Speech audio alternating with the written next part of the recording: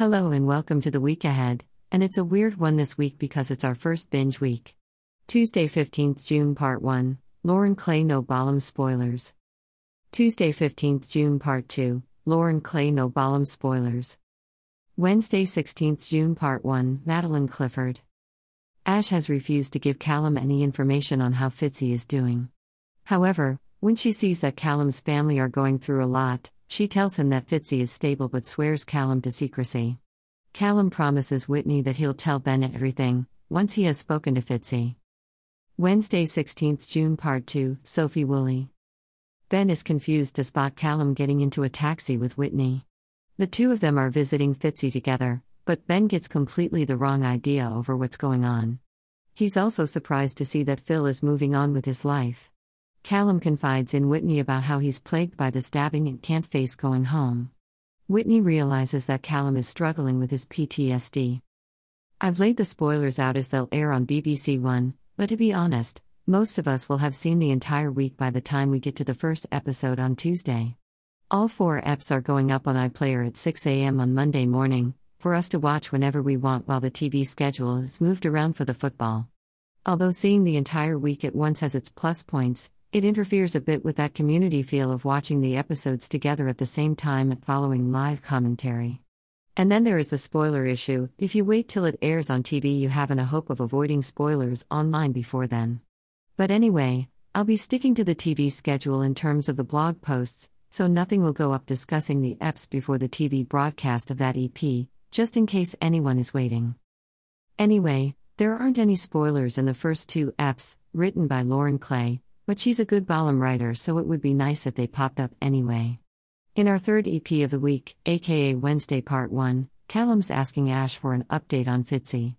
He seemed to know how Fitzy was doing in Thursday's EP when Whitney asked how he was, so it's a little unclear why he's now apparently in the dark, unless he's pressing Ash for details. Because naturally Ash is the only doctor in Walford General, so of course she's treating Fitzy. Due to what I assume is patient confidentiality and all that, she refuses to give him any info, but changes her mind when she sees Callum's family going through it.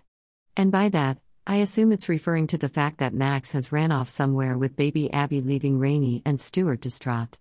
She takes pity on him and reveals that Fitzy is stable, swearing Callum to secrecy.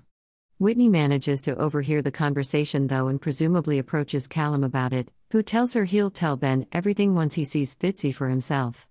Unclear if that's Whitney asking Callum to make that promise or Callum wanting to show he and Ben do have honesty, but guess we'll see. Callum's plan to tell Ben goes a bit wrong as before he has the chance to, Ben spots him getting into a cab with Whitney to visit Fitzy. It's one thing Callum not mentioning that he's meeting up with Whitney, but meeting up with her to go somewhere away from the square has Ben wondering what the heck is going on. I can see how it wouldn't make sense to Ben why Callum's hiding it, especially as Callum's probably said that he's at work. And if Ben's found out about that engagement ring as well. A lot of outlets have suggested that Ben thinks Callum's cheating on him with Whitney. I know, completely bonkers, not to mention a bit insulting considering the history, but I'm hoping for more nuance than that. Because, Callum's gay, and whatever insecurities Ben has, and he has a lot, that's one thing I imagine he'd know for sure after everything.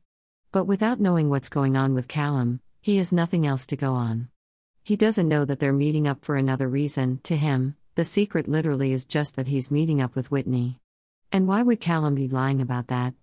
I think it'll be a case of Ben knowing it makes no sense, but also wondering what else it can literally be apart from either cheating, or Callum regressing to the closet because being married to Ben is so awful. It probably doesn't help that Ben also spots Phil and Kat excited over their new joint business venture, the laundrette, and sees that he's moving on, and specifically moving on without giving Ben a second thought. Which might have been fine without this layer of feeling distant from Callum, the man he moved out of Mitchell Manor for.